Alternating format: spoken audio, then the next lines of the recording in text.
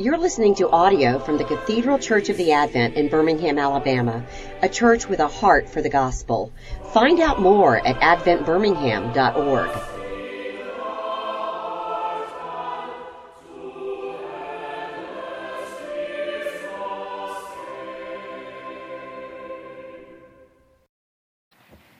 Heavenly Father, send your Holy Spirit to inspire me, your preacher, and all of us to hear your words so that we might see and know Jesus and what that means for each of our lives. In Christ's name we pray. Amen. I'm making good on my promise from last week. If you're here, remember this is part 2 of a two-part sermon on the Battle of Jericho here in chapter 6 of Joshua. And last week I talked about the story's individual implications for each of us, especially the first 2/3 of that chapter, which is why we're reading the final verses here. And so, as I said last week, we'll focus on some communal implications of this story that are highlighted in these verses. And as I said before, there's so much more that I can say. There's so much more I want to say. But this is what we have. This is where the Spirit has led me, and we'll do it again in several years.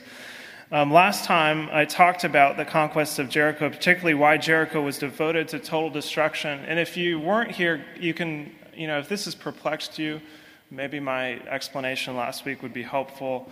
The recording's online, so you can look that up and hear about the devotion to total destruction and how the story helps us understand God's holiness and our unrighteousness in the face of God's holiness and what that means and the consequences of it. And because there was provision for the Canaanites to repent, this means that this story is by no means an ethnic genocide, but it is a spiritual battle of justice between good and evil played out in history. And it's not unique. This has happened before, and it'll happen again when Christ comes again. And as I said, I offered implications for each of us personally to take our sinfulness and God's righteous judgment seriously, to repent, and to live in light of our redemption, and to recognize we are heralds of the message of redemption for all the world, just as Jesus explained 2,000 years ago to his disciples before he ascended into heaven. And now I want to turn our sights on the communal implications of the story.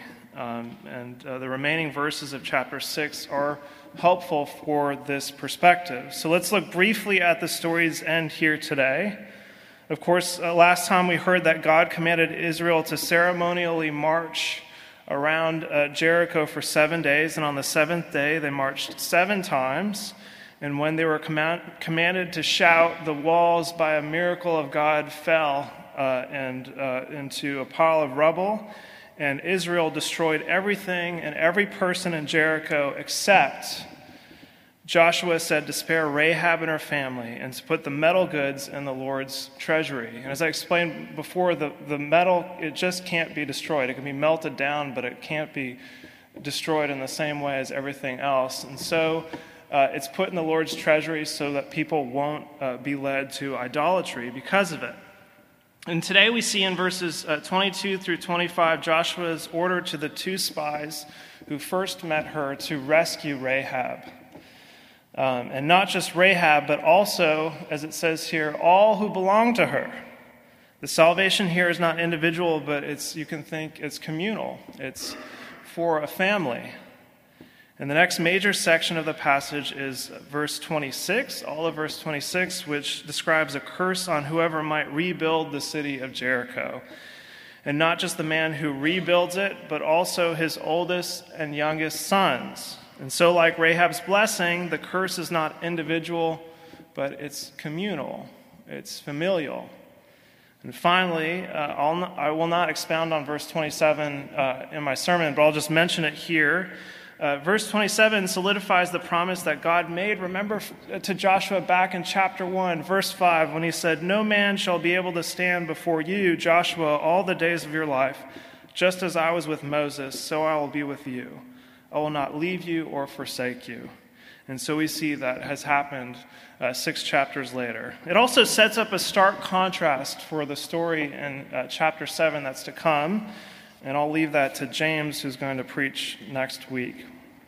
I'd like to address those first 2 items in our passage, like I said, highlighting the communal and familial nature of the blessing and the curse. So with Rahab, although her father and her brothers are still living, she seems to have become a matriarch of some sort for her people. She's also a minor hero in the whole book of Joshua.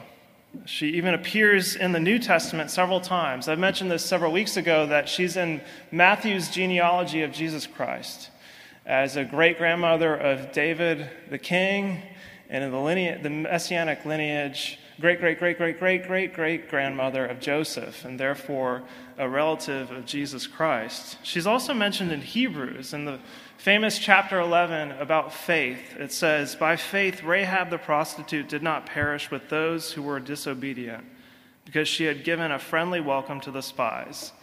And in James, and this being Reformation Sunday, heck, why not? In the same way, was not also Rahab the prostitute justified by works when she received the messengers and sent them out by another way? Just sidebar that I don't think that contradicts Paul, but I don't have time to get into it.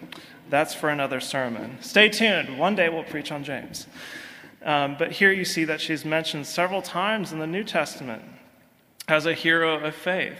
And we see in the passage, not only did her faith save her individually, but it had familial effects. We're not told whether her family members have saving faith, but along with Rahab, they're incorporated into the nation of Israel because of her. As verse 23 explains, "And they brought all her relatives and put them outside the camp of Israel." And what this is, this would have been a sort of a temporary ritual purification rite, a sort of initiation for that family, to sort of quarantine them temporarily before coming into Israel. And we know that this wasn't permanent, at least for Rahab, because verse 25 says, "She has lived in Israel to this day." She became an Israelite. It's helpful to understand that God often works through families and in families, not just individuals. Just think, for example, all of Israel is blessed through Abraham. All of Jacob's family is saved by Pharaoh because of his son Joseph. The messianic lineage is safeguarded through all the descendants of David, often in spite of themselves.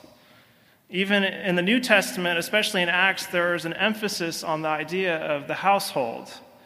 Peter says in Acts 2, explaining to those 3,000 converts at the day of Pentecost, that this promise is for you and for your children. And Paul and Silas tell the Philippian jailer, when he asks what he must do, they say, "Believe in the Lord Jesus, and you will be saved, you and your household."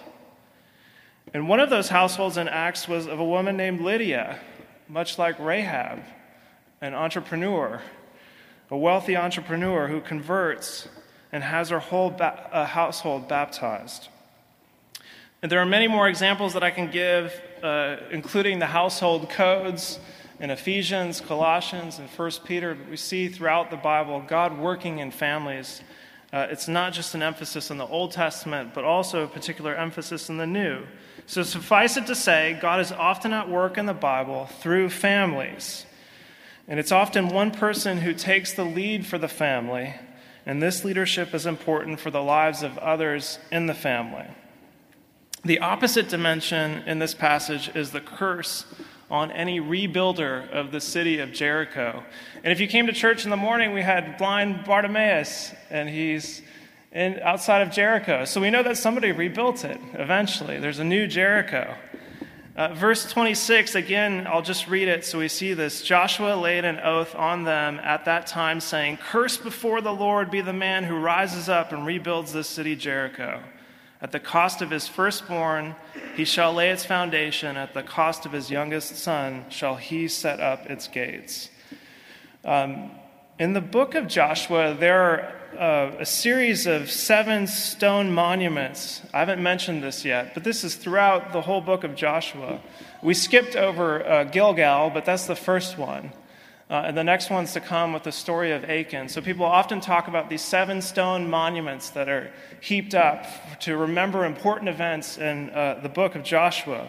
Well, the ruins of Jericho isn't usually mentioned in that list of the 7, but it should be an 8th stone memorial that we consider in the book. Its stone ruins are to be a symbol of God's judgment on Canaan. Indeed, we later discover in 1 Kings chapter 16, verse 34, this story. This is several centuries later. Hiel of Bethel built Jericho. He laid its foundation at the cost of Abiram, his firstborn, and set up its gates at the cost of his youngest son, Segub, according to the word of the Lord, which he spoke by Joshua, the son of Nun. So in contrast to the familial blessing, here we have a familial curse. The actions of Hiel have deadly ramifications on his oldest and his youngest sons. As Joshua, or as 1 Kings explains, God through Joshua had warned several centuries earlier. Well, just as God works through families to provide salvation throughout the Bible, there are cases of curses having familial heritage too. As God said in Exodus 20, I, the Lord your God, am a jealous God, visiting the iniquity of fathers on the children to the 3rd and 4th generation of those who hate me. If you read the history of the kings of Israel and Judah, this is in effect writ large. The sins of Jeroboam are passed down for generations on the northern kingdom of Israel, and the sins of Rehoboam are passed down for generations on the southern kingdom of Judah. And this understanding of generational curse was around in Jesus' day too. Remember, the disciples asked Jesus about a blind man, Rabbi, who sinned, this man or his parents, that he was born blind? And as Paul explains in Colossians, fathers, do not provoke your children, or they may lose heart. They may lose heart because of their fathers. So there's a sense that not only the blessing could be passed down as a heritage, but also a curse. And there are more examples that I can give of this, but for the sake of time, I just want to emphasize this idea that it's one man's sins are not his own, but are collective. The effects may be passed down generationally. And this isn't exclusive. It's not 100%, but it is common. There are exceptions to the case, but it may happen. And with the kings, it was beyond the family. It went across an entire nation. The ramifications are communal. What are we to make of this notion of communal and familial blessing and curse for us? The first thing I want to point out is that we live in an individualistic age. That our age that you and I live in here in the United States, but probably Western culture in general, is individualistic. And I think that this might be the biggest sin of American culture, of how individualistic we are, and that we promote it as a value even. This idea of individual self-expression and identity creation and cultivation, or people talk about identity curation if you're on social media or any other place. This is why social media blogs and even comment sections on websites are so popular. And they're just it's a vicious cycle because they're vehicles to promote this idea even more. They're just new means of expressing a latent idea of individualism and an obsession with identity, personal identity. Individualism is so valued now that it's now the common theme in popular culture. I'm convinced of this. Once I noticed it, I couldn't stop seeing it. In movies, television shows, commercials, all the new songs, Individualism is one of the most common, probably the most common theme. I recently wrote a blog post on the Mockingbird website, if you know about that, about this idea, explaining that I can no longer, and this sounds sort of silly, because there are some movies that I can watch, but I said in this blog post, I got a ton of attention. I'm boycotting contemporary family movies. I can no longer watch them because this idea of individualism is usually like the main point of this expressing myself and promoted as a value. This is a false gospel of just being yourself. And the straw that broke the camel's back for me, A Wrinkle in Time. Did you see the latest one? There's an older one from several years ago. It's probably made for TV. That's worth watching. A Wrinkle in Time. It's like a quasi-Christian allegory, and made a new one several years ago. And it is just propaganda for the new age. I've hardly ever turned a movie off. There are some bad movies out there that I've sort of grit my teeth through, but this goes down. One of the few that I just couldn't finish. I turned to my kids and said, Satan's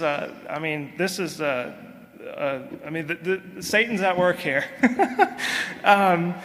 The Oprah playing Mrs. Which says this, and this is when I had, actually just before I turned it off, Oprah says, you just have to find the right frequency and have faith in who you are.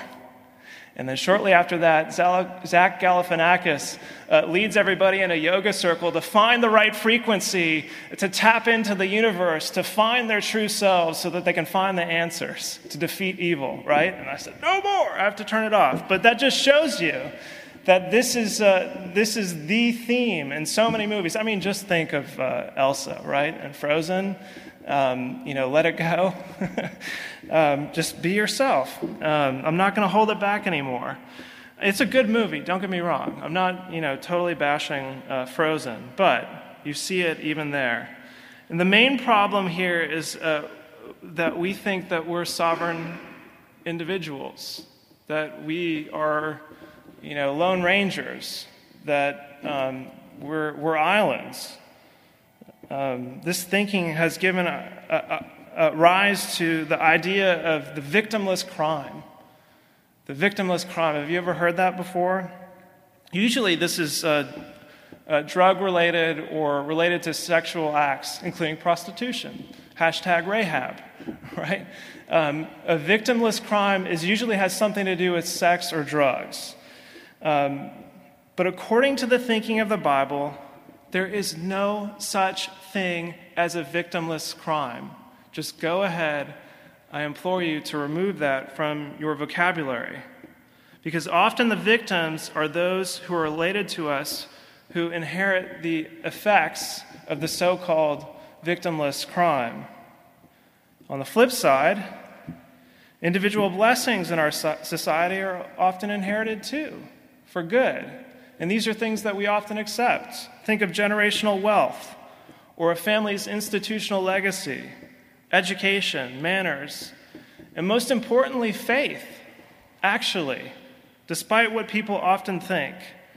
There's a professor that I've often mentioned here named a sociologist named Christian Smith at Notre Dame University, who's the director of a research institution called the Center for the Study of Religion and Society. They've done over the past 20 years some of the most groundbreaking sociological research about religion, and it is really good research with a lot of data.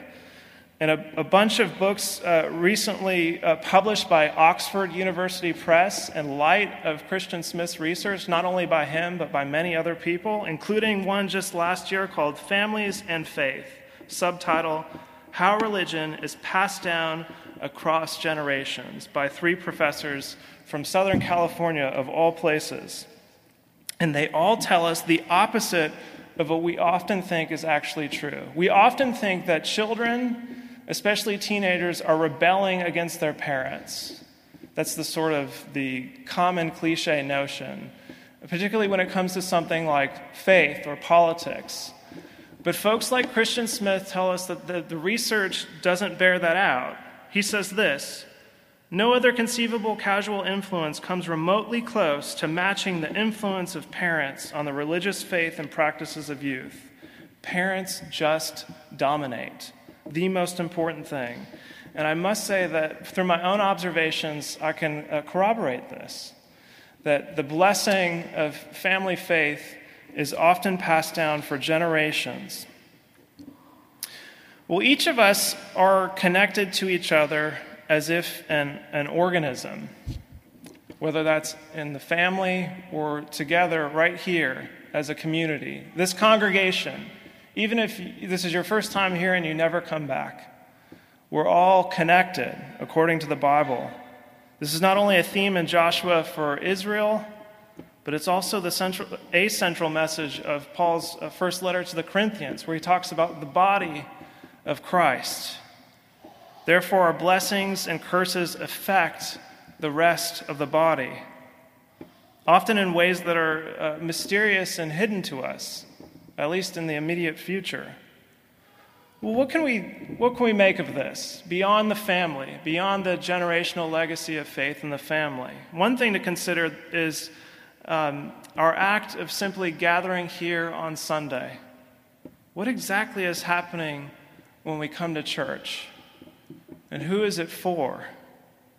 Is this primarily a spiritual opportunity for individuals who are here alone together in parallel, having an individual spiritual pietistic moment? When we see that we're all connected to each other, that can't be enough. This information should change the way that we approach our gatherings. I know it makes me want to long to be here each week in anticipation for Sunday, to gather together, to want to get to know my brothers and sisters better, to pray with and for them, maybe even pray about coming to church, to remind them of who we are in Christ, and to connect beyond Sunday and things like that. Finally, what about you as an individual, though? I mean, in light of all that I've said here about community, what about you as an individual? It can be tempting to focus on our quote-unquote personal relationship with Jesus. And that's a fine thing. That's an excellent thing. Don't misunderstand me. But don't be misled to think that your life is what you make of it alone.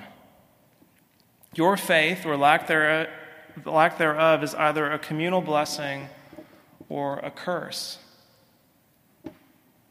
Or as the Bible tells us, you are not your own, but you were bought with a price. Namely, that price was God the Father giving up his Son as a ransom for you. And not just for you, but for everyone that you know and love and are close to, and even those who you know and can't stand. In verse 24 of our passage, we're told, they burned the city with fire and everything in it. They burned the city with fire and everything in it. This is a very brief summary of what God's just judgment on sinners looks like.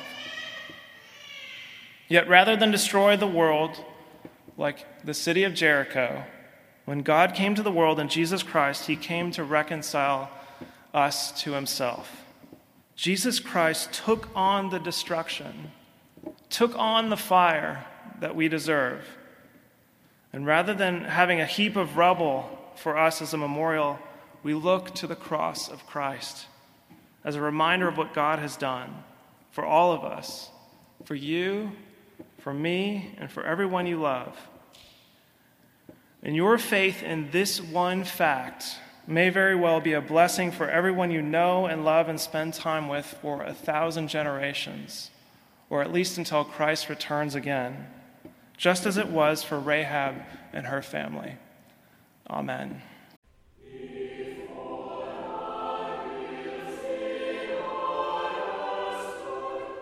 You've been listening to audio from the Cathedral Church of the Advent. If you live in Birmingham or find yourself visiting, we hope you'll join us at one of our Sunday services. Find out more at adventbirmingham.org.